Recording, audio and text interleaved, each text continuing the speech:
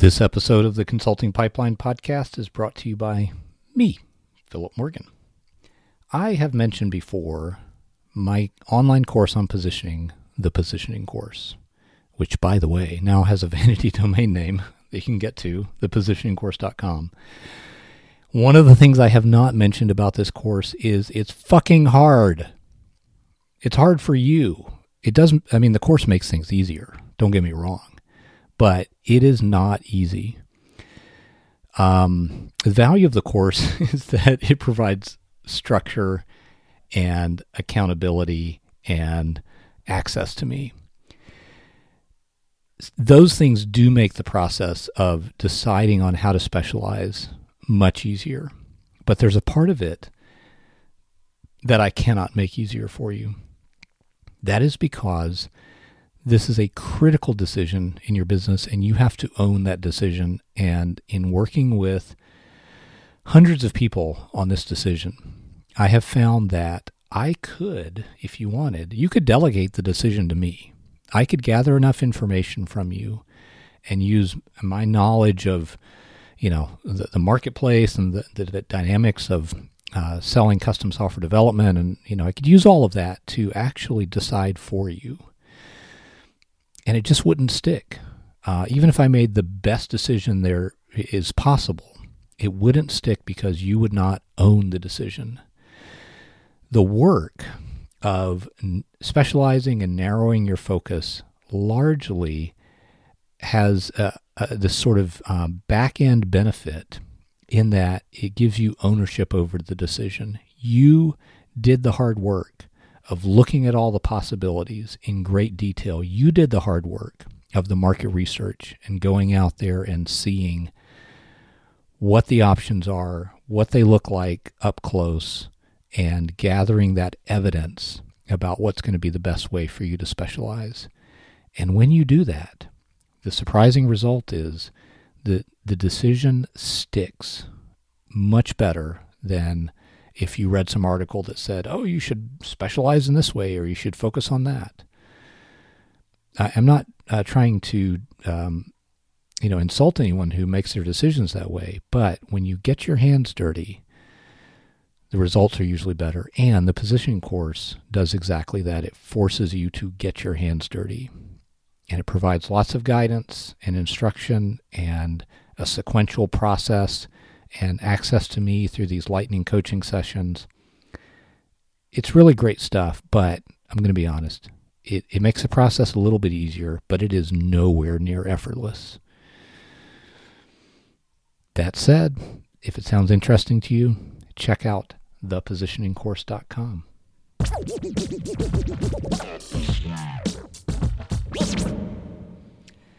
CVS, the chain pharmacy, is building a new store here in Sebastopol, and they had a sign that caught my eye recently. Can't show you the photograph I made of this, but I'll describe it to you. So it's on a corner of a pretty busy street, and there's like a chain link construction fence that they always put around construction projects, and there's a sign that says shoulder closed because they've got part of the road closed off as a part of this construction project. And then right there at the corner of the construction fence, they've got this giant pile of dirt. And atop that is a little temporary sign that says Topsoil for sale. So they are actually selling the soil that they dug up. And the reason they dug up the soil is to create the foundation for this new building, which is going to be a new CVS store. So, the sign says it's topsoil. I guess it technically is, although most of it, that soil used to sit underneath an old Ford auto dealership. So I'm not sure how great that soil is going to be for growing things. But anyway, I often encourage my clients to do pretty much the same thing. I first heard this referred to as using your sawdust. I heard it from Gary Vaynerchuk, I think in a book that he wrote about social media marketing. The idea of using your sawdust or using this, the byproducts of what you do is that you take the byproducts of your work and you package them up for the benefit of your prospective clients or the benefit of your marketing. So it's kind of like what, the people who are building this, or the company who's building this CVS store, they are producing a saleable byproduct as a result of this construction projects. And there's 3 reasons you may want to consider doing something similar in your own business. Number 1, it makes content marketing easier. So instead of you sitting around trying to dream up compelling reasons for prospective clients to pay attention to you, you instead take the valuable byproducts of your work and you use them as content marketing. So this, quote, topsoil is related to the work you've been doing for your existing clients, so it's likely to be of interest to prospective new clients. Good example, just to use myself as an example, is trustvelocity.com, which you've heard me mention numerous times on this podcast. And it's really just me taking the byproducts of the type of stuff I'm doing for my clients, packaging it up into a very simple table using a WordPress plugin that allows you to sort the table, and publishing it. And all of a sudden, that's now quote-unquote sawdust or quote-unquote topsoil that I've packaged up and used in a way that benefits my business. Reason number 2, doing this makes future projects easier or more efficient. So developing software, of course, can produce a lot of useful artifacts, reusable code, modules, libraries, etc. And that reusable stuff can make the next project go faster or more efficiently. I guess I should say the caveat is if the project is similar enough.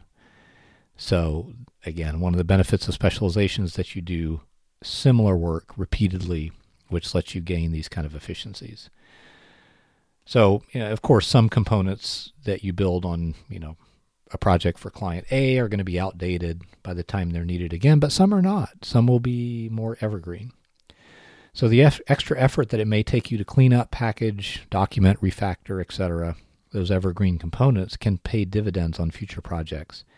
And it can pay dividends in your sales process where you're demonstrating to prospective clients that you have a repeatable system. So much so that you actually have even reusable components that you've developed for previous clients or developed in-house. And you're not just sort of winging it every time. It's not an ad hoc, chaotic approach. You have a system that produces repeatable results, ideally. Lastly, using your sawdust builds trust. So having the time to package up and give away the artifacts of your work or the byproducts of your work demonstrates to prospective clients that you have enough free time to do something other than hustle around trying to keep the lights on. Clients, I believe, can smell it when you're so busy hustling up work that you don't have this extra overhead time or this extra free time or this extra margin to produce valuable stuff. When you do have that time, it sends a powerful signal to clients that you're successful. And, I think back to like the old days, like medieval times, I think. My knowledge of history might not be 100% in this area. But anyway, being fat used to be a sign of wealth. It was a visible sign to people who didn't know you that you had such an excess of food that you could become fat. It's the exact opposite problem or, perception nowadays. But there used to be a time when that was evidence that you were wealthy.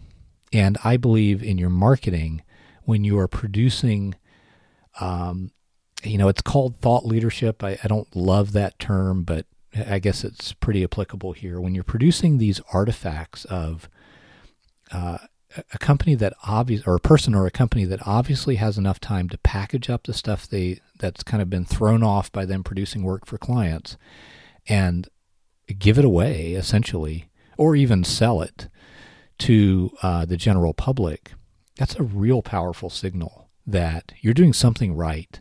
And it's sort of, I don't know the name of the term, but there's this idea that people who are already successful have more opportunity come to them. It's sort of like the old saying,